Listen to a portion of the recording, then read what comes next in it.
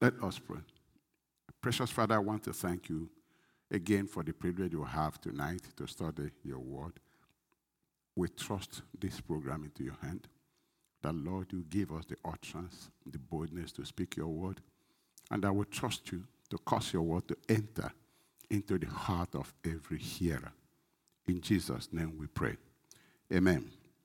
So our topic is praying to get result, part 3. We started this thing in December. We continue because we devoted this time to prayer.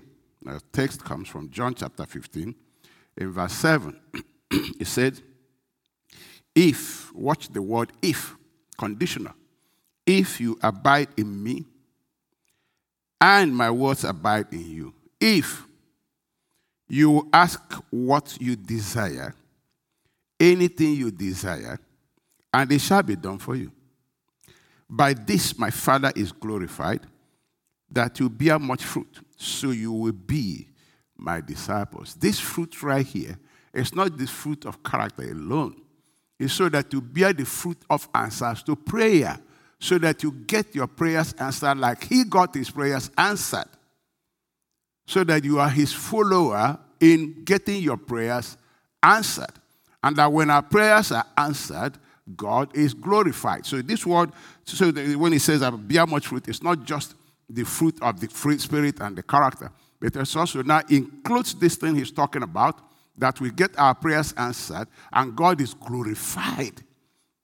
God is glorified. And that shows that when it comes to prayer, we are also following his footsteps, getting our prayers answered. So let's see some truths that scriptures teach us as regards prayer. Number 1, it says, pray to the Father in the name of Jesus. Now, many Christians don't understand the importance of this. John 16:23. And in that day, ye shall ask me nothing. Verily, verily, verily, verily is emphatically saying, I'm telling you the absolute truth. I say unto you, whatsoever you shall ask the Father in my name, he will give it you. Whatsoever. 24. Hitherto, which means before now, hitherto have you asked nothing in my name. Ask and ye shall receive, that your joy may be full. In verse 26, it says, at that day you shall ask in my name. At that day you shall ask in my name. And I say not unto you that I will pray the Father for you. I'm not going to pray the Father for you. For the Father himself loves you, because you have loved me. I have believed that I came out from God. Now, Jesus was introducing something very, very critical, very important. You see, at this point, when he taught them how to pray, as John taught his disciples, he didn't talk about praying in his name. He was with them. Number 2 is that the Old Testament was still in force about that time. The Old Testament was still in force about that time. The New Testament had not been established because Jesus had not gone to the cross and had not died. So, as the New Testament was about to be established, he was going to now leave them. They were going to come into a new covenant. So he introduced something they never did before. He said, before now you never prayed in my name. Now you are going to ask the Father in my name. This is a New Testament concept. This is a New Testament concept that comes after Jesus is glorified, after he rises from the dead. So he says, in that day. That day does not mean a particular day. It means in that dispensation. In that dispensation that is coming, you are going to be using my name. Just like also, he said we should use his name to cast out demons. Use my name to cast out demons. You don't have to fast anymore to cast out demons. But he says, now you use my name, cast out demons. You use my name in prayer. My name has been exalted. So it's a New Testament concept of prayer, to pray in the name of Jesus Christ. Now look at Hebrews chapter 8, verse 7 to 8, and they read verse 13 again. For if that first covenant had been faultless, then no place would have been sought for a second. Because finding fault with them, he says, behold, the days are coming, says the Lord, when I will make a new covenant with the house of Israel and with the house of Jacob. Verse 13. In that he says a new covenant, he has made the first obsolete. Now, what is becoming obsolete and growing old is ready to vanish away. Now, a lot of Christians do not understand the difference between the Old Testament and New. And because they do not know that, they bring old cloth and patch it to new cloth and they rent. That's what Jesus was saying when they're talking to him about fasting. He was trying to tell them that it's not about your works. It's about what I came to establish for you. A new garment, a new righteousness, a new wine, the Spirit of God, the man. A new vessel, the new man being created. It's not about fasting. Fasting will give you these things. So a lot of Christians don't understand that there is a world of difference between the Old Testament and New. So they bring Old Testament practice and quote scripture and say, see, it's in the Bible. But they don't understand context. That the Bible says that old one God made it obsolete and took it away. And the Bible says it's unprofitable. So you find a lot of Christians taking examples from, they say, oh, Elijah called fire, so who called fire? You're wrong, sir. Very wrong. Very, very wrong. Like I said the other time, Jesus' disciples said, call fire like Elijah did, Elisha did. Jesus said, no. You have a different spirit. You don't do that. And isn't it amazing that we have this beautiful statement that Jesus made, and Christians don't even know it? Jesus said the least in the kingdom of God is greater than all these prophets. All of them. From John the Baptist, all of them. The least in the kingdom carries the presence of God, carries the Spirit of God in him. The Bible said that these prophets, when they are prophesying about these things, they were tasked, they were yearning, they wanted it, and they were told it's not for you. Brethren, what we have is amazing. We are sons of the living God. People in whom God lives. So the New Testament is totally different. The way we approach God in the New Testament is so different. The prophet of the New Testament and the prophet of the Old Testament, they are not the same. They don't minister on the same level. They don't minister in the same way. Even the priesthood of the New Testament, the Bible says it's Christ himself, the high priest, and we have become priests under him. And our high priest does not die. The blood is the blood of God, the blood of Jesus, not animal. And the New Testament is about spiritual things. The Old Testament is about carnal, the Bible calls the carnal ordinances. It's about carnal things, temple built with hand, and all this. No, God said the new temple is going to be the one God built, not with the hands of men. It's so superior. It's totally different.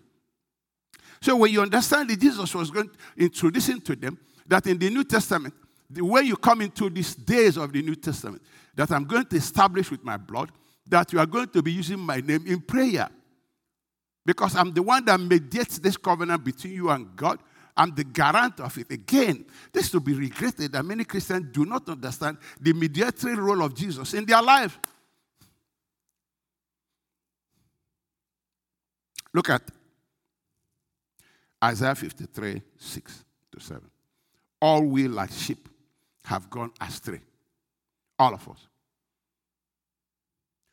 We have turned everyone to his own way. And the Lord has laid on him the iniquity of us all. Not going to. Laid on him. When people come to Christ, and we are praying for God to forgive them, it means we don't even understand what Jesus did on the cross. The Bible said God was in Christ canceling our sins. And begging us, telling us to go take this ministry of reconciliation to people and tell them, hey, come to God. Because God has made Jesus to be sin for you. He made him to be sin for you. So that you can be righteous. It's been offered to you. Come. But many Christians don't understand it. And they think this is a religious arrangement. No. God laid on him the iniquity of us all. And I'm laying foundation here because I need to explain to you why you pray in the name of Jesus. So all we like sheep have gone astray. We have turned everyone to his own way, and the Lord has laid on him the iniquity of us all. He was oppressed, and he was afflicted. Yet he opened not his mouth. He was led as a lamb to the slaughter, and as a sheep before its shearers is silent. So he opened not his mouth. He went as a sheep, as a lamb, and the Bible says he pleased God to smite him. Our sins were judged on him. All of it.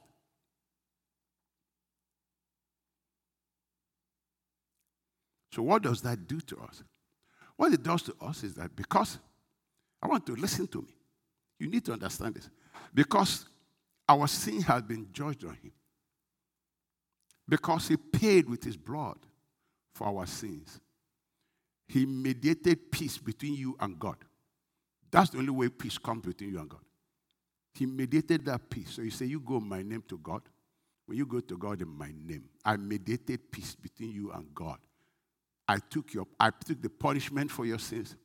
I shed my blood for you. And so between you and God, that's why God is not counting the sins of the people.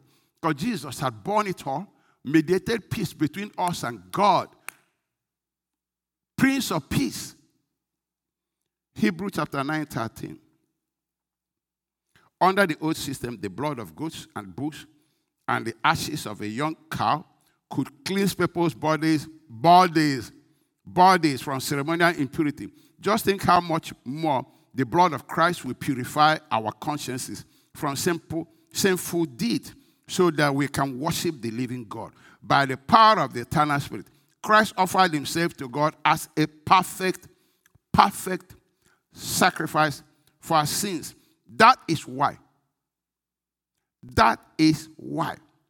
Church, that is why he is the one who mediates a new covenant between God and people, so that all who are called can receive eternal inheritance. God has promised them. For Christ died to set them free from the penalty of the sins they had committed under the first covenant. When Jesus mediated this peace between us and God, and we come by accepting this mediation that he carried out, by accepting Christ as our Lord and Savior, as the one who saved us, the one who mediated this peace between us and God. We don't come because we mediate. It is him that mediated it, that paid for our sins. My sin was laid on him. He shed his blood, his life for me. And by doing that, God is now telling me to come. No more problem. There is peace between you and me. Come. And Jesus said, yes, go in my name. And say, in Jesus' name, by the authority of what he has done. By the authority of what he has done, I am here. God will never reject you. Yeah. So the scripture called it a new and living way through which we come. What Jesus did on the cross. Hebrews 10:18. And when sins have been forgiven, there is no need to offer any more sacrifices. So when you ask God to forgive you, and you are fasting for it, or you will eat, or you're sulking, you're a waste of time. You don't know the Bible. God doesn't need there's no other sacrifice needed for sin. Our fasting this period is not so your sins are forgiven. Some people, when they commit sin, they start fasting. They want to pay penance. You are wasting your time. The scripture says, and when sins have been forgiven, there is no need to offer any more sacrifices. It's no more needed. And so, dear brothers and sisters, we can boldly enter heaven's most holy place because of the blood of Jesus. Because of the blood. He mediated peace between me and God through his blood. So the Bible says you can come boldly now. You can come in his name. And say, yes, I come in his name. I come by his authority. I come based on what he did for me. 20. By his death, Jesus opened a new and life-giving way through the curtain into the most holy place. Use the word curtain. Just again, like, the curtain in the old tabernacle. that was separated the people from God. When Jesus died, it was ripped. So it's using this word to say, hey, the body of Christ is like the curtain that was ripped, to open the way for us to get into the presence of God. Now, in verse 21, and since we have a great high priest who rules over God's house, let us go right into the presence of God with sincere heart, fully trusting him. For our guilty conscience has been sprinkled with Christ's blood to make us clean, and our bodies have been washed with pure water. I mean, we should understand this, that Jesus said that day, pray in my name, go in my name. I mediated peace between you and God. Go, say to the Father, in the name of Jesus. I come by the authority of Jesus. He sent me. He told me that there's peace between me and you. He said so. So I come in his name. I come by his authority. I come based on what he represents, the mediator of peace between you and me. The mediator. Don't forget the word peace. Because the Bible says he came preaching peace. If you forget the word peace, you won't understand what he did really very well. Understand the word peace. He mediated peace between you and God. So there's nothing anymore. You can go boldly. So you go in his name. Jesus was saying that day, if you ask anything in my name, the Father will give it to you. Because I mediated peace between you and him. I mediated peace between you and him. Now, Ephesians 2:18 says, now, all of us can come to the Father through the same Holy Spirit because of what Christ has done for us. Because of what Christ has done, we can come. What did he do? He mediated peace between me and God by his blood, by his death. He carried my sins. My iniquity was laid on him. He paid with his life. He shed the life. His blood represents life. He died in my place. Took my punishment. And so because of that, I have peace with God. And so I can go boldly without any fear at all.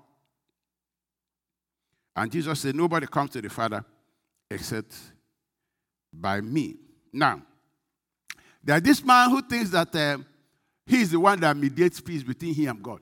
So he went on his own self-recognition. Unfortunately, again, a lot of Christians they can't resist the temptation of going to God to present how good they are and how holy they have become and how wonderful they are. They just can't resist it. Because and then if you tell them no, that God won't accept you with that, they fight it because it's like you are taking away from them their sense of pride and achievement. They fight it. They will fight it. But somebody went on his own self-recognition, and God didn't look at him. God didn't look at him. We can't go to God on our own self-recognition because there is nothing you do, there's nothing I do that mediates peace between you and God. Nothing. Absolutely nothing. Without the shedding of blood, there is no forgiveness of sin. You must remember this. And give Jesus all the glory. And humble yourself. Humble yourself. Humble yourself. Luke 18:9. And he spake this parable unto certain which trusted in themselves. And many do. That they were righteous. Now despised others, which is a natural consequence of self-exaltation. Verse 10. 2 men went up into the temple to pray. The one a Pharisee, the other a publican. The Pharisee stood and prayed thus with himself. God, I thank thee that I'm not as other men are.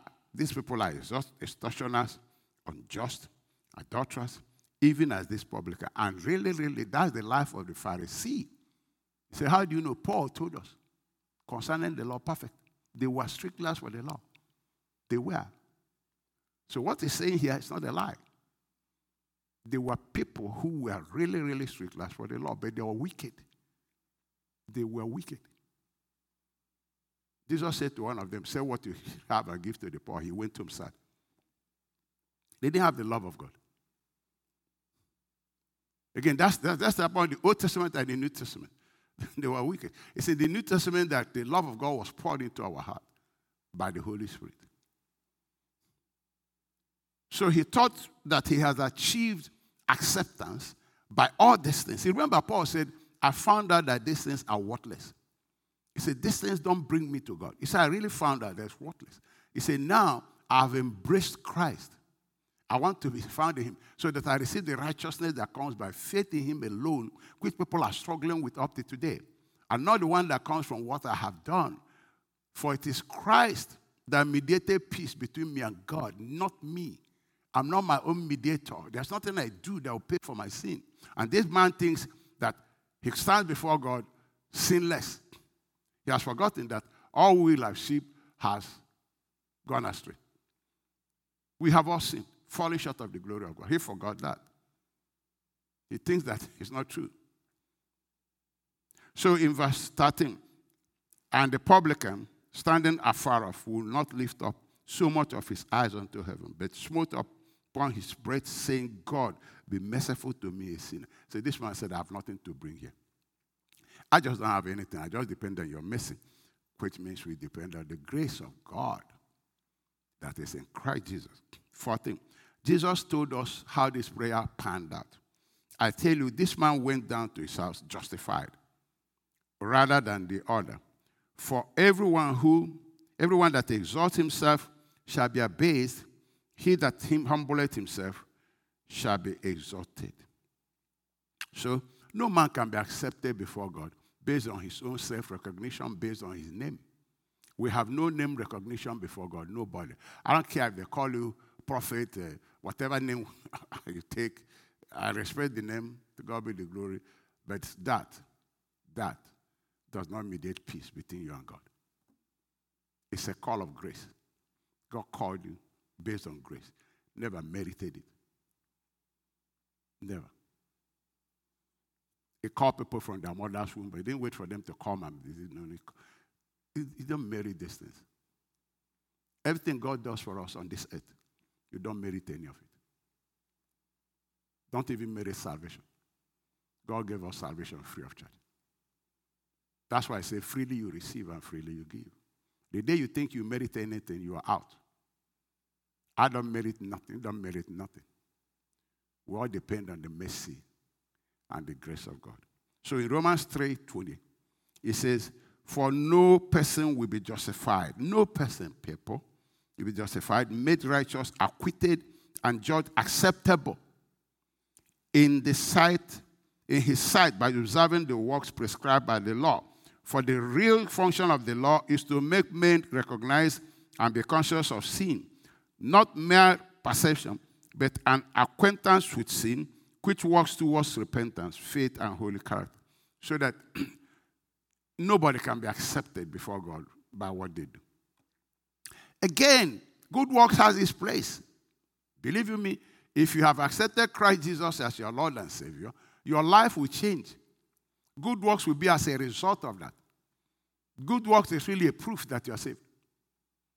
It's a proof that Christ is working in you now. It's a proof that you are saved. If you don't have good works, you don't have any proof that you are saved. You have no proof. Because faith must have works. So you are saved to produce good works. You don't produce good works to be saved. Don't reverse it. We don't reverse it. So we're trying to say that when we come to God, Jesus said, come in my name, because I'm the one that mediates between you and God. You can't come to him except through me. So we pray to the Father in the name of Jesus. Number 2, pray his word back to him. Pray his word back to him.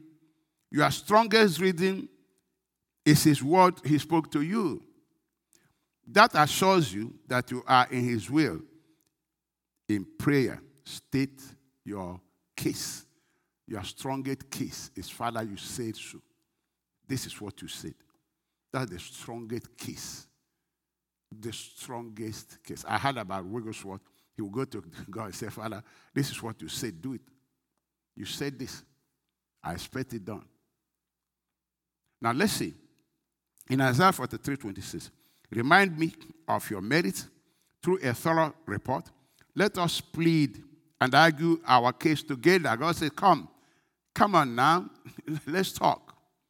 Okay, let's talk.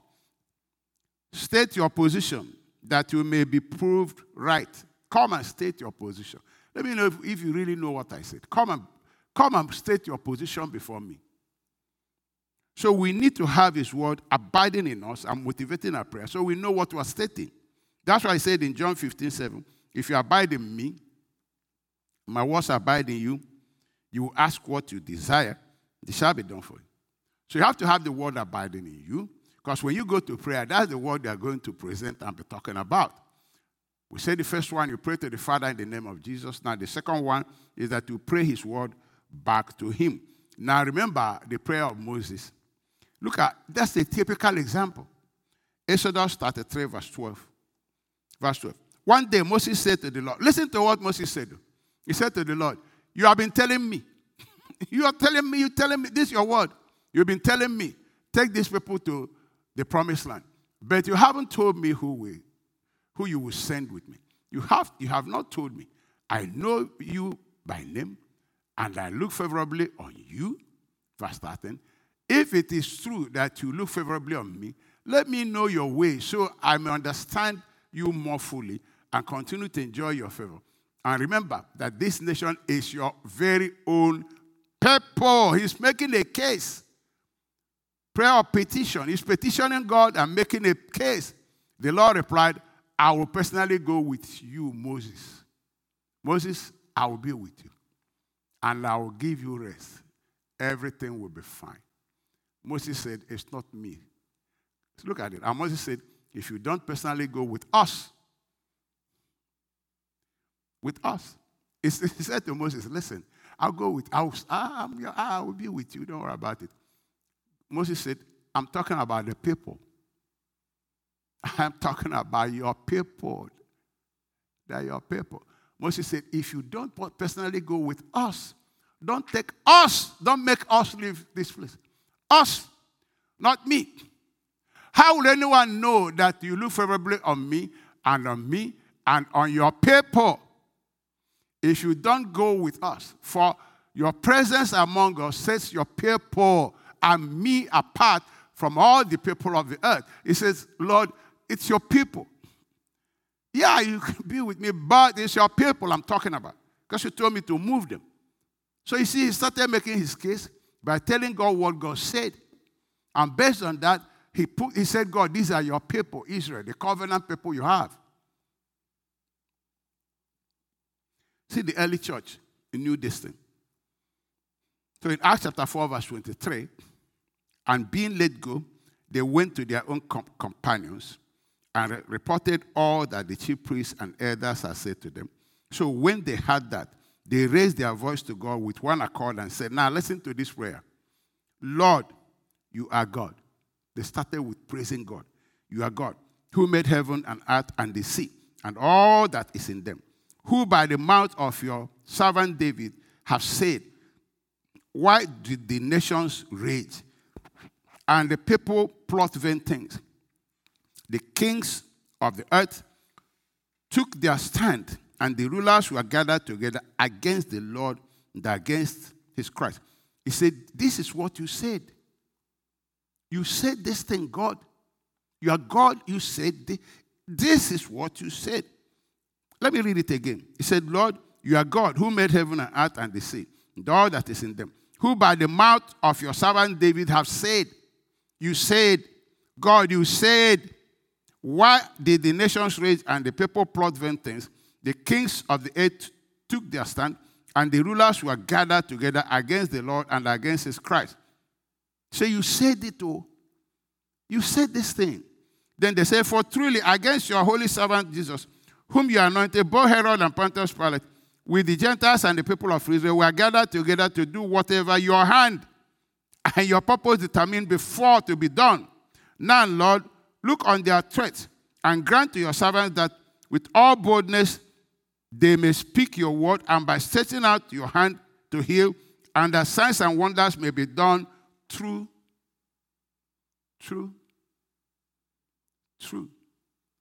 the name of your holy servant Jesus. This is through Jesus. They didn't say, so signs and wonders should be done. Say, let's go. No. Through Jesus, the mediator of this covenant. The mediator of peace between us and you. through Jesus. But they told him, God, this is what you said. I don't know how many minutes this prayer went. I don't know whether it was prayed all night. I don't know how many minutes. And they said, now, Lord, look on their threats and grant to your servants that with all boldness that they may speak your word by stretching out your hand to heal, and that signs and wonders may be done through the name of your holy servant Jesus. And when they had prayed, the place where they were assembled together was shaking. Men, and they were all filled with the Holy Spirit, and they spoke the word of God with boldness. You can go further and further and see what happened as a result of this.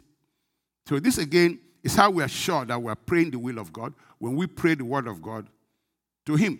The Bible said, 1 John 5:14, and this is the confidence that we have in him, that if we ask anything according to his will, he heareth us. And if we know that he hears us, whatever we ask, we know that we have the petition that we desire of him. So people jump into prayer like we're doing praying and fasting. They don't go to scriptures to prepare their heart. How will faith come for you to pray by faith? If not that faith cometh by hearing the word of God. Is it not what I said that was nice service that John was saying in Luke chapter 3 verse 4? He said, as it is written in the book of the word of Isaiah, the prophet saying, the voice of one crying the wilderness, prepare the way of the Lord, make his path straight. Every valley shall be filled, and every mountain and hill brought low. The crooked places shall be made straight, the rough ways smooth. The all flesh shall see the salvation of God. He said, prepare your heart. Crooked places, things in your heart that is crooked, it's not in line with the word of God.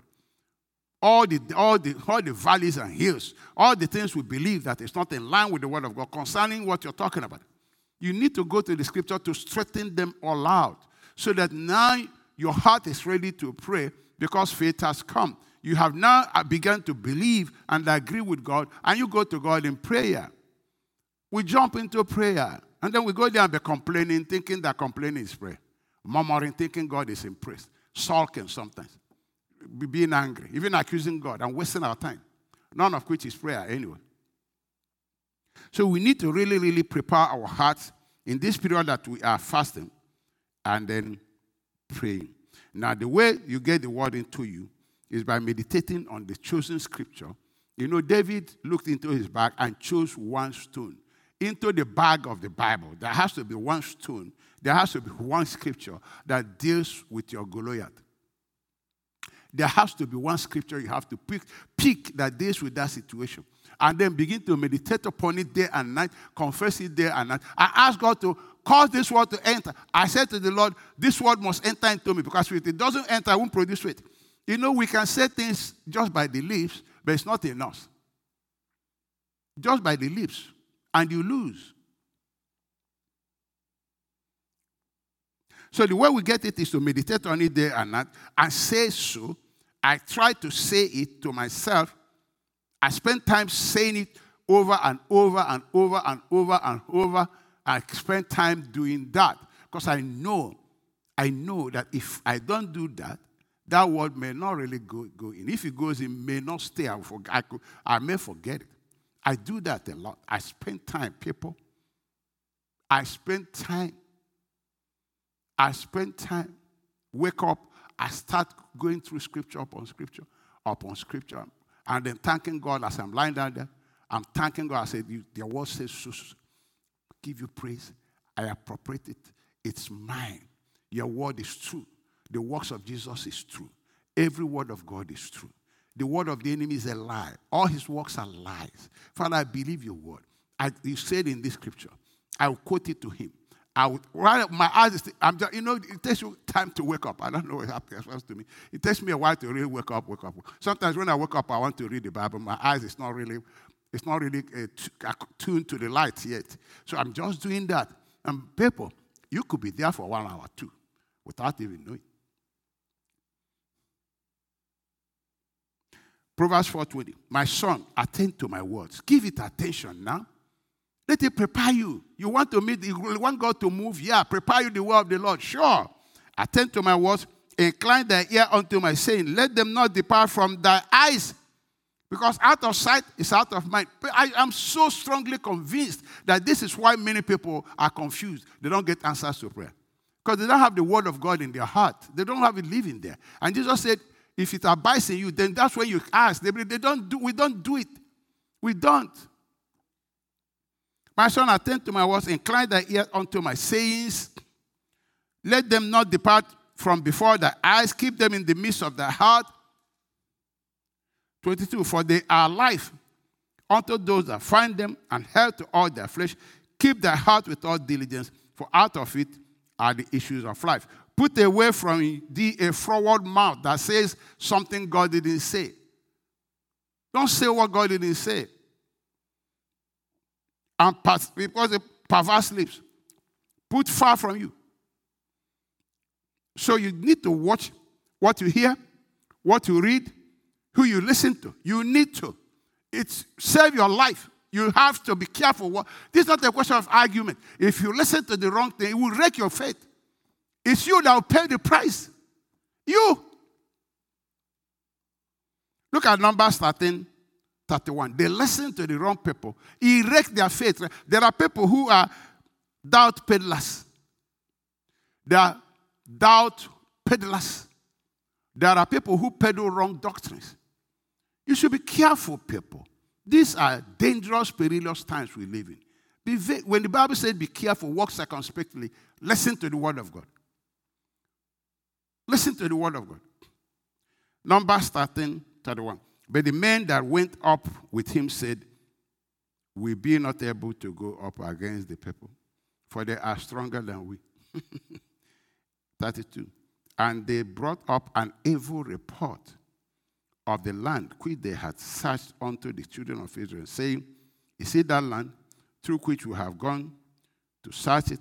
It's a land that eateth up the inhabitants thereof.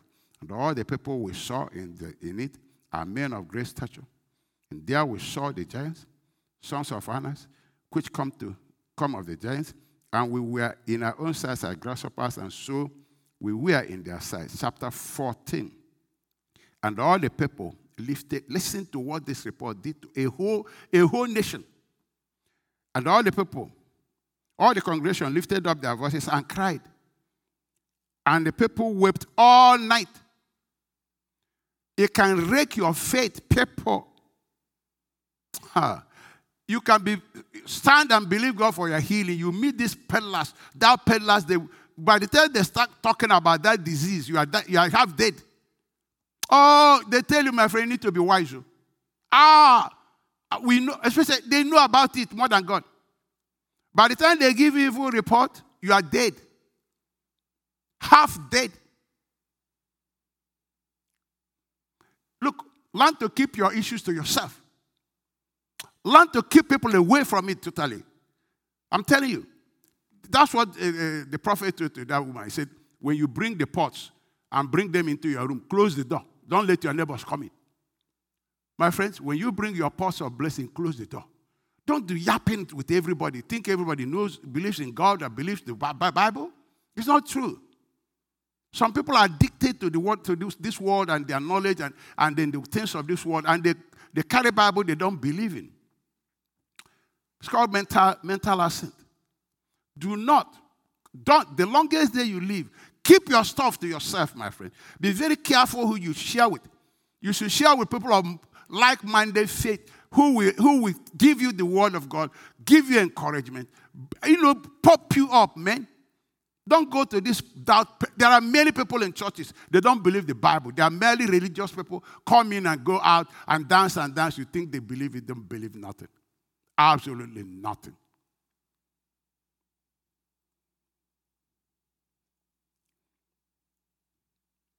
Verse 2.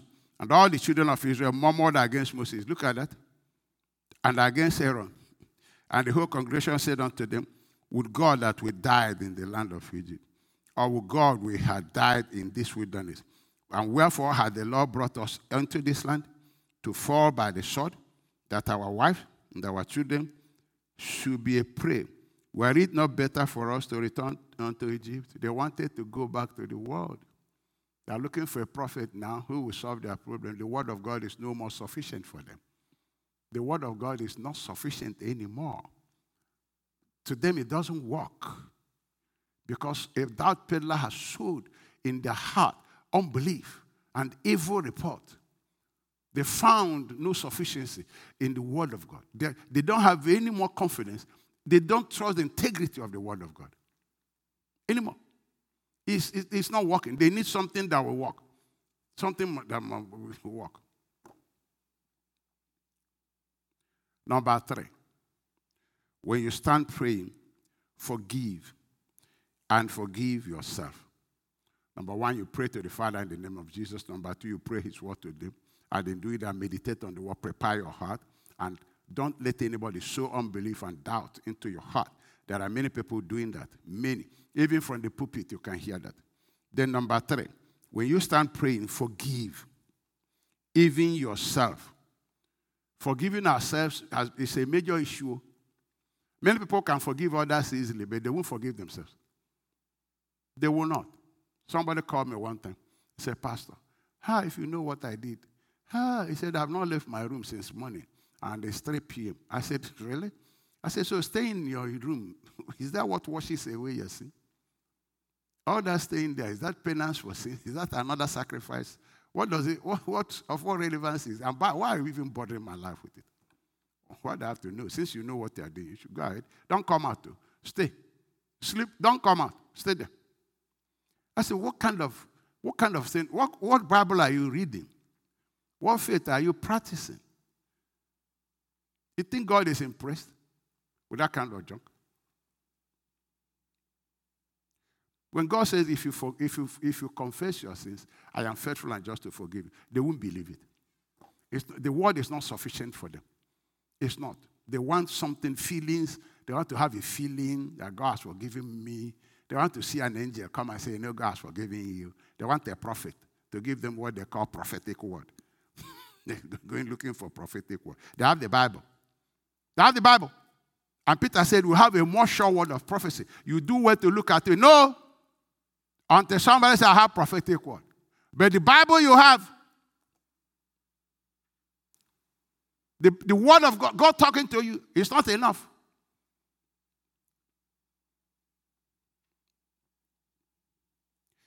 We must learn to forgive ourselves. Be humble enough to know that you have done something wrong, that you're not as perfect as God.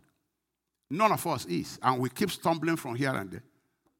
It is humility to accept that you did something wrong. Number 2, you are not the only one. I do things wrong. Everybody does. We are not perfect yet. Until we receive, until our natural body is taken away. We are stuck with it until Jesus comes and gives us the new body. We're stuck with this. Paul said we groan in here, wanting to be delivered from this body. Because we desire to be perfect. But because of this flesh, it says it fights the spirit fights it. It is absolute reality. So you must learn to forgive yourself and move on. I met one sister. I said, Pastor, He said, Pastor, what I did 12 years ago. I said, 12 years ago. Hey, God, that bit. 12 years ago. He said, Pastor, if you know what I did 12 years ago. I said, my friend, just leave me alone. Leave me alone.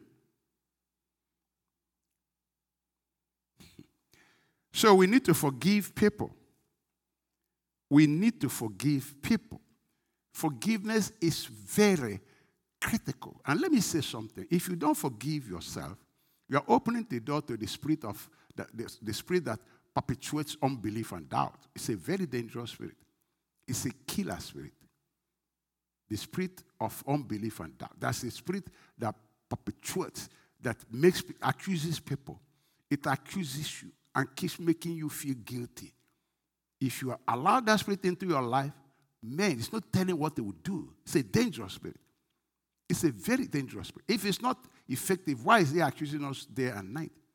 Why? It's because it's a way it's attacking your emotion, attacking your faith, taking away your confidence, making you disbelieve God, thinking God is the one punishing you. But God laid the punishment on Jesus. But now he's telling you, no, God is laying it on you. And you believe him.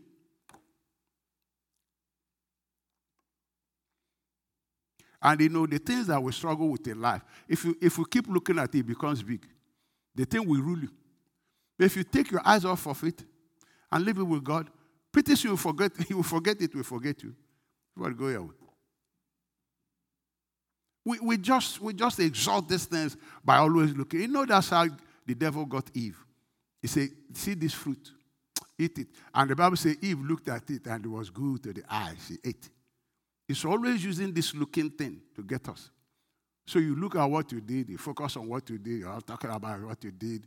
No more joy, you won't see no more, you can't sing again, you think you are going to hell. But God said, if you confess your sin, I am faithful and just to forgive you and cleanse you of all unrighteousness. Why not simply believe God? And in Mark 11:25-26, it says, and whenever you stand praying, if you have anything against anyone, forgive him. That's Jesus saying this. That your Father in heaven may also forgive you your trespasses. But if you do not forgive, neither will your Father in heaven forgive your trespasses.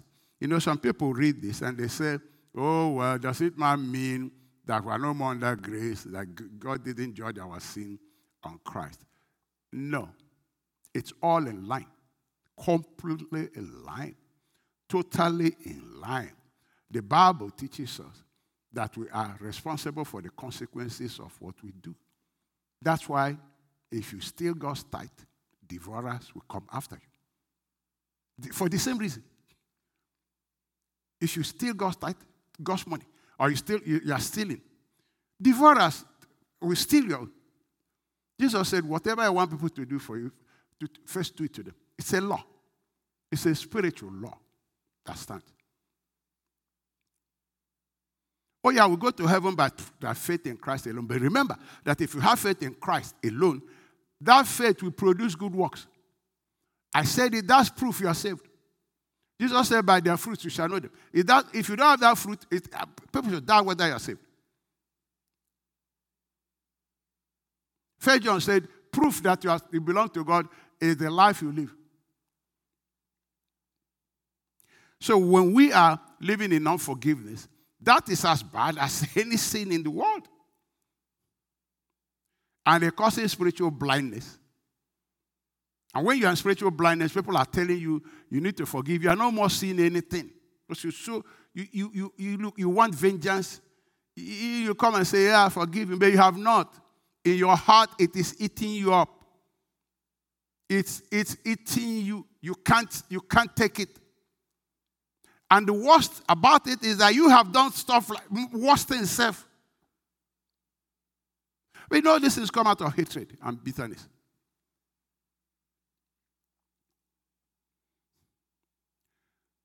So somebody says, it's in New Testament. James chapter 2. I think James is New Testament, verse 13. For judgment is without mercy to the one who has shown no mercy. That's the Holy Spirit writing to the church. Mercy triumphs over judgment. What you make happen to others is what you get. What you sow, you reap. Look at this, 1 Peter 3:7. It says, husbands, likewise, dwell with them with understanding, giving honor to the wife. Listen to this, as to the weakest vessel, and being heirs together of the grace of life. Both of you have the grace of life, but you do this, it hinders your prayer. Yeah, you have the grace of life. You are saved by grace now. You have life from Jesus. Look at it. Both of you have the grace of life that your prayer may not be hindered. We have access by faith, sure, but the Holy Spirit says, if you, both of you, it's not, people read, they think it's talking to the husband alone. No, it's talking to both of them. If both of you are not honoring one another, which leads to resentment and bitterness, it will hinder your prayer. Likewise, he said, likewise. Likewise is like I told these people. Likewise, you husbands too. Dwell with them with understanding, giving honor to the wife as to the weaker vessels, and as being heirs together of the grace of life, that your prayers may not be hindered. So there are things you do, hinders your prayer. So there are things you do. When you go to pray, Jesus said, your prayer will be hindered. Forgive them. Forgive people. Forgive. Don't hold it against them.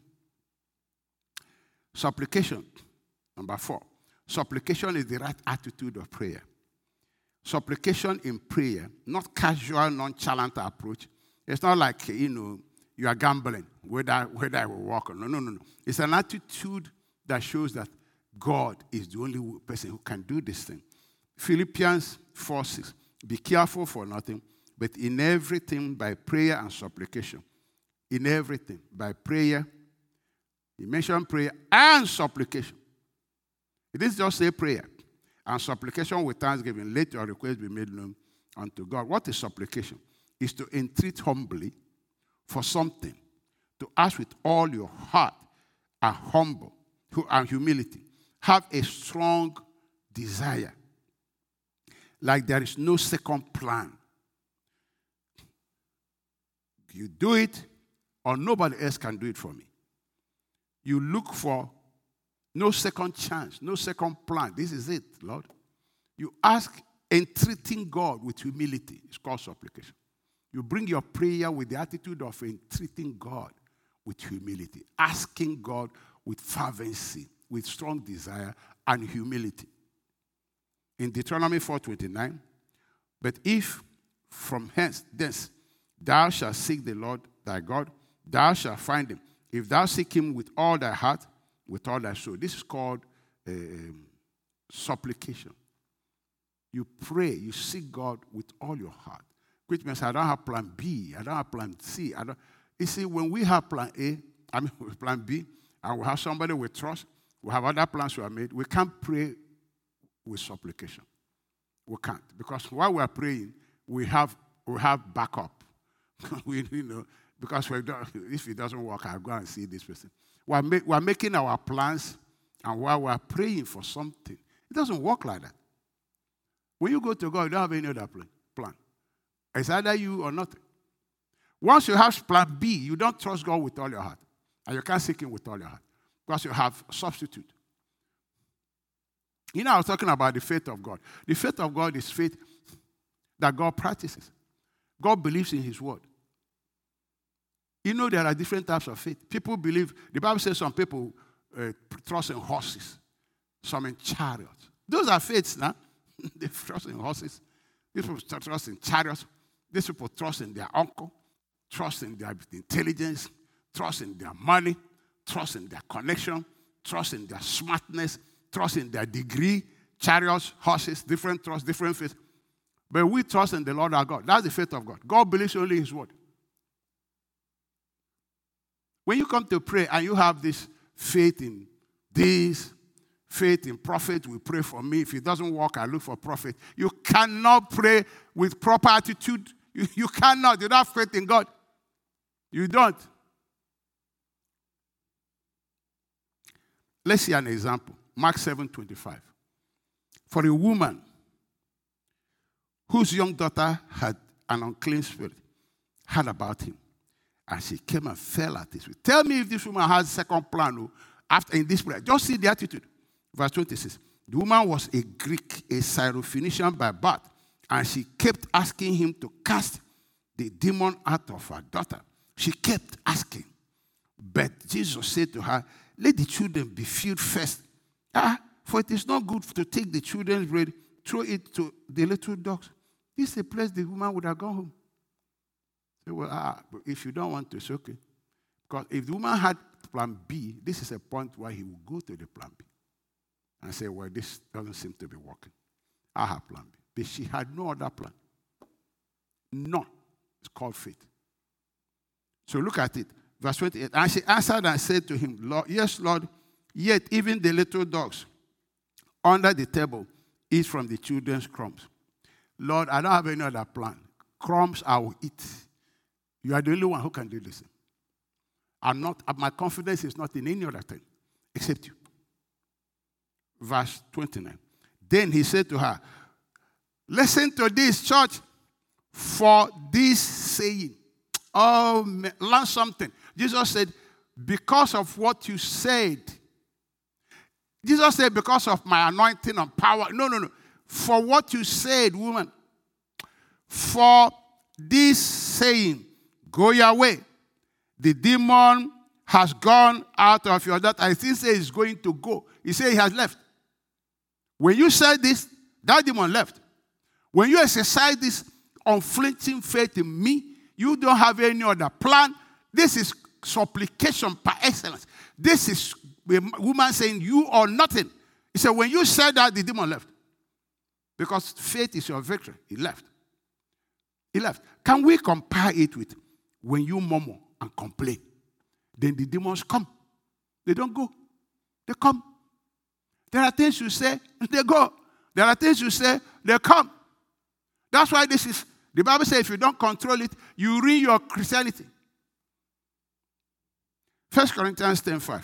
But with most of them, God was not well pleased, for their bodies were scattered in the wilderness. Now, these things became our example, to the intent that we should not lust after evil things as they lusted. 7. And do not become idolaters, as were some of them, as it is written, the people sat down to eat and drink and rose up to play. 8. Nor let us commit sexual immorality, as some of them did, and in one day 23,000 fell. Nor let us tempt God, as some of them also tempted and were destroyed by serpents. Nor complain, as some of them also complained and were destroyed by the destroyer. Now, all these things happened to them as an example, and they were written for our own admonition, upon whom the ends of the ages have come. The Holy Spirit said, learn from this. These things attract demonic spirits. They do. Complain, murmuring, gossiping. He makes them come. They come. Jesus said, this one you express faith in me makes the devil go. But this one that people murmur against God, murmur against his word, complain about this, all the story they tell is about what is happening to them. Something I wonder, why somebody never tired of telling this kind of story? Why, every time you see somebody telling you about this happening to me, how does the person get out of this? Murmuring, complaining, it makes the devil come. Number 5, be specific when you pray.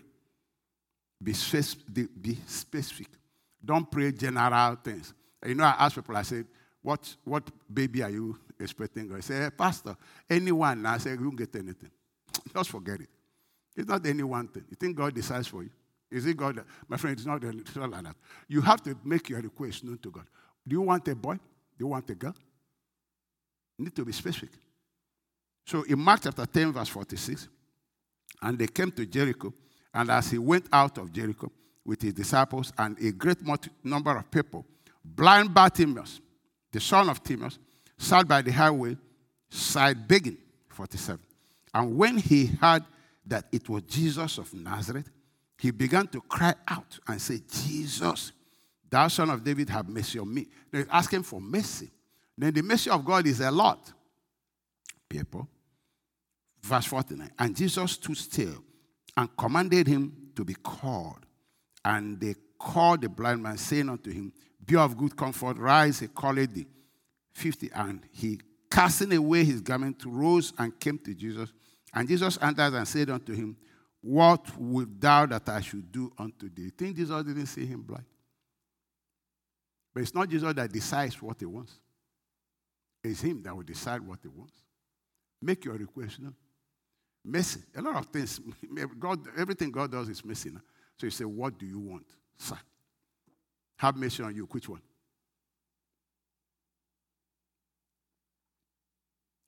The blind man said unto him, Lord, that I might receive my sight.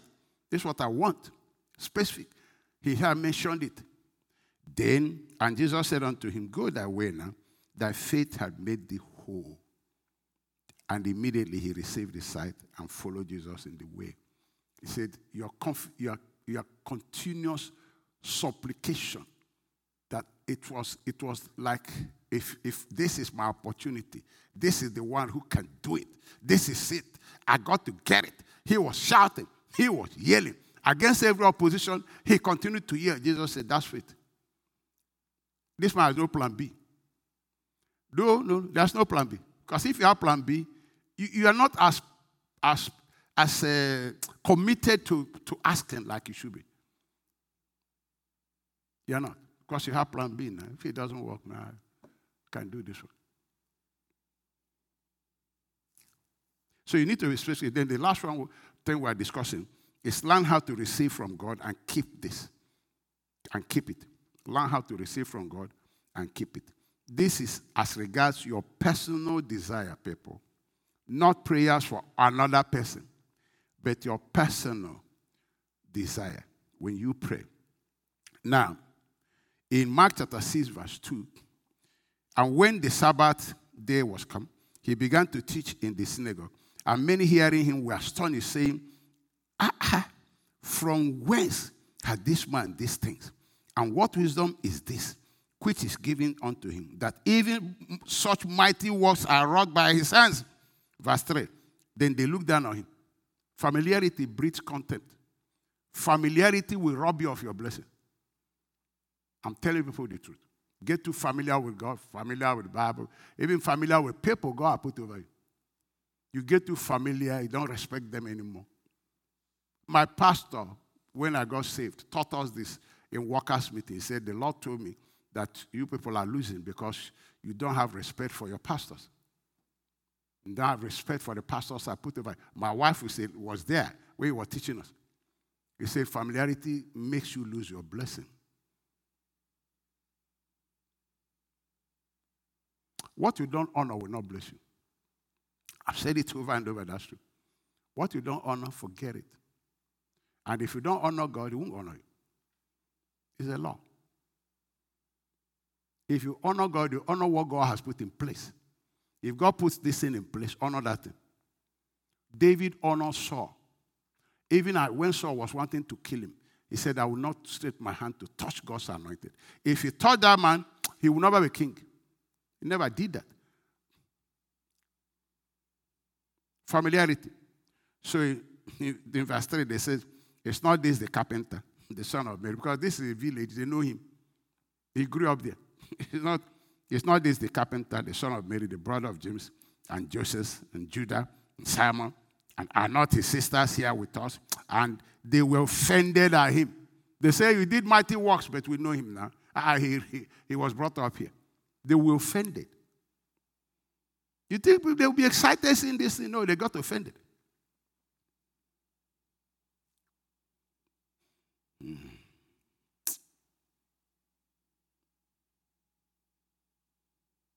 Verse 4, but Jesus said unto them, a prophet is not without honor, but in his own country and among his own king and in his own house.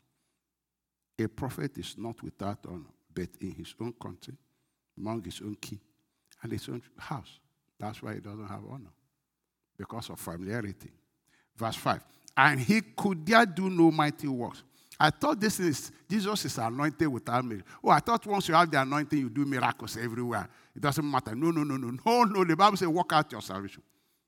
You got to work out what God is doing. You got to cooperate with it. You have to have faith to receive it. It's not I don't know how people think that Christianity works. They think it's a matter of, let me look for an anointed man of God. They go there, I anointing, perform.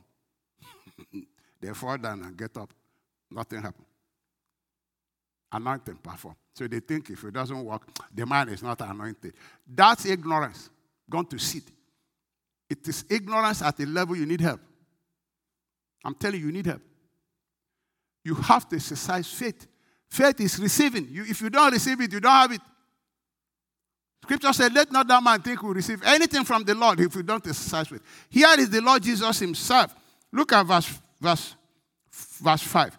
And he could there do no mighty work, save he laid his hand upon a few sick folks and healed them. And he marveled because of their unbelief.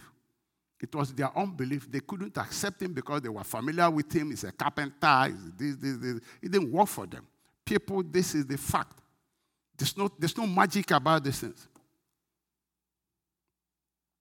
James 1:5-8 says, if any of you lacks wisdom, let him ask of God, who gives to all liberally and without reproach, and it will be given to him.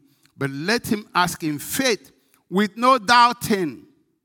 For he who doubts is like a wave of the sea, driven and tossed by the wind. For let not that man suppose he shall receive anything from the Lord. You can't receive anything from the Lord, whether you stand a man, anointed man of God. Is it not God giving you? Is it the man giving you? The Holy Spirit said you can't receive anything from the Lord. Nothing from the Lord. You can't receive anything from the Lord. Why?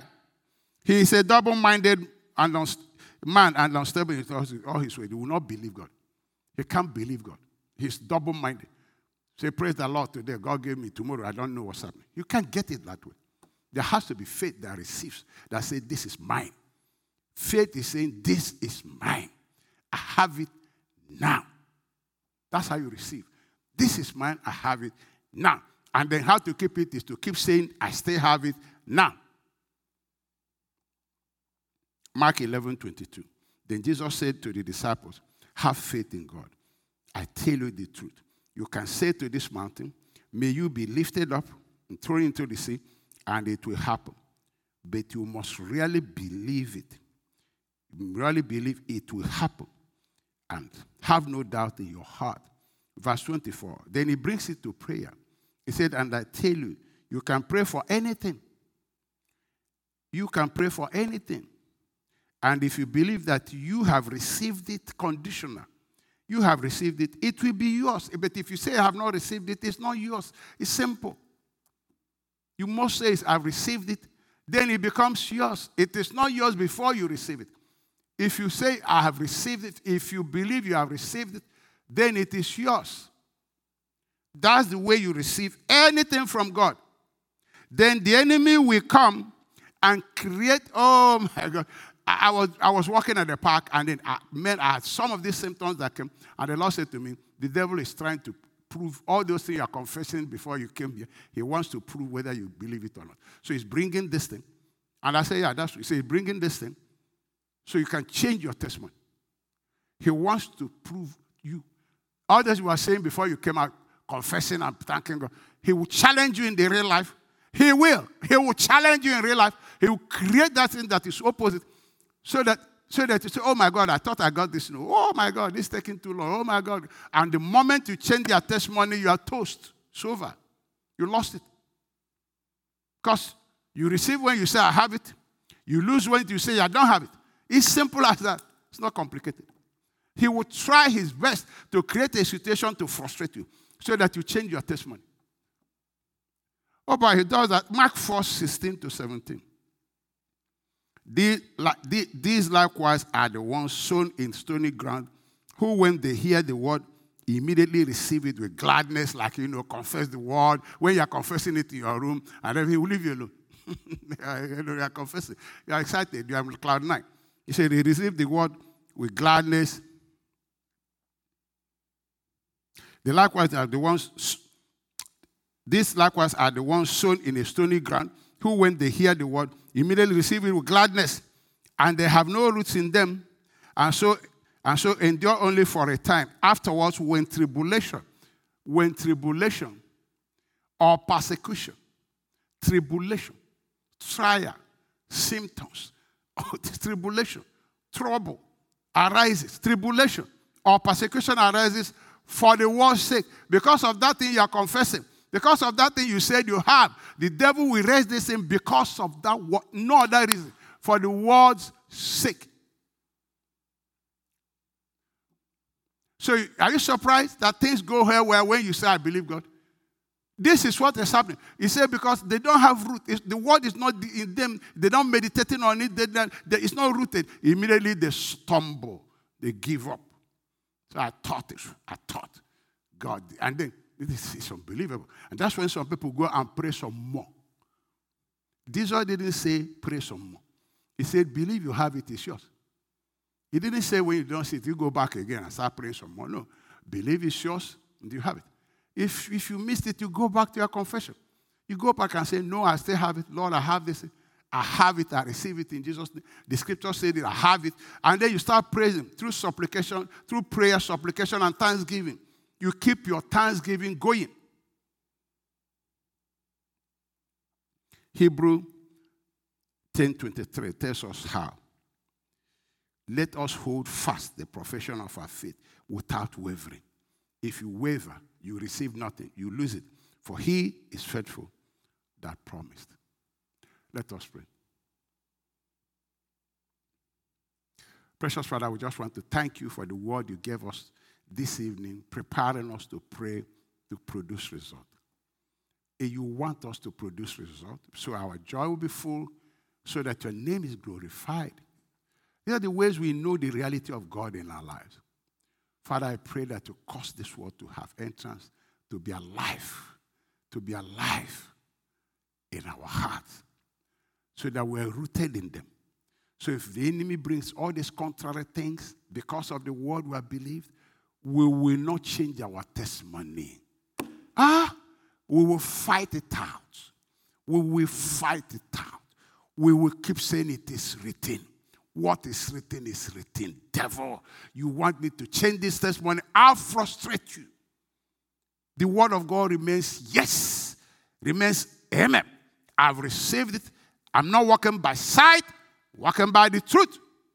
Father, raise people of faith that you use to turn this world around.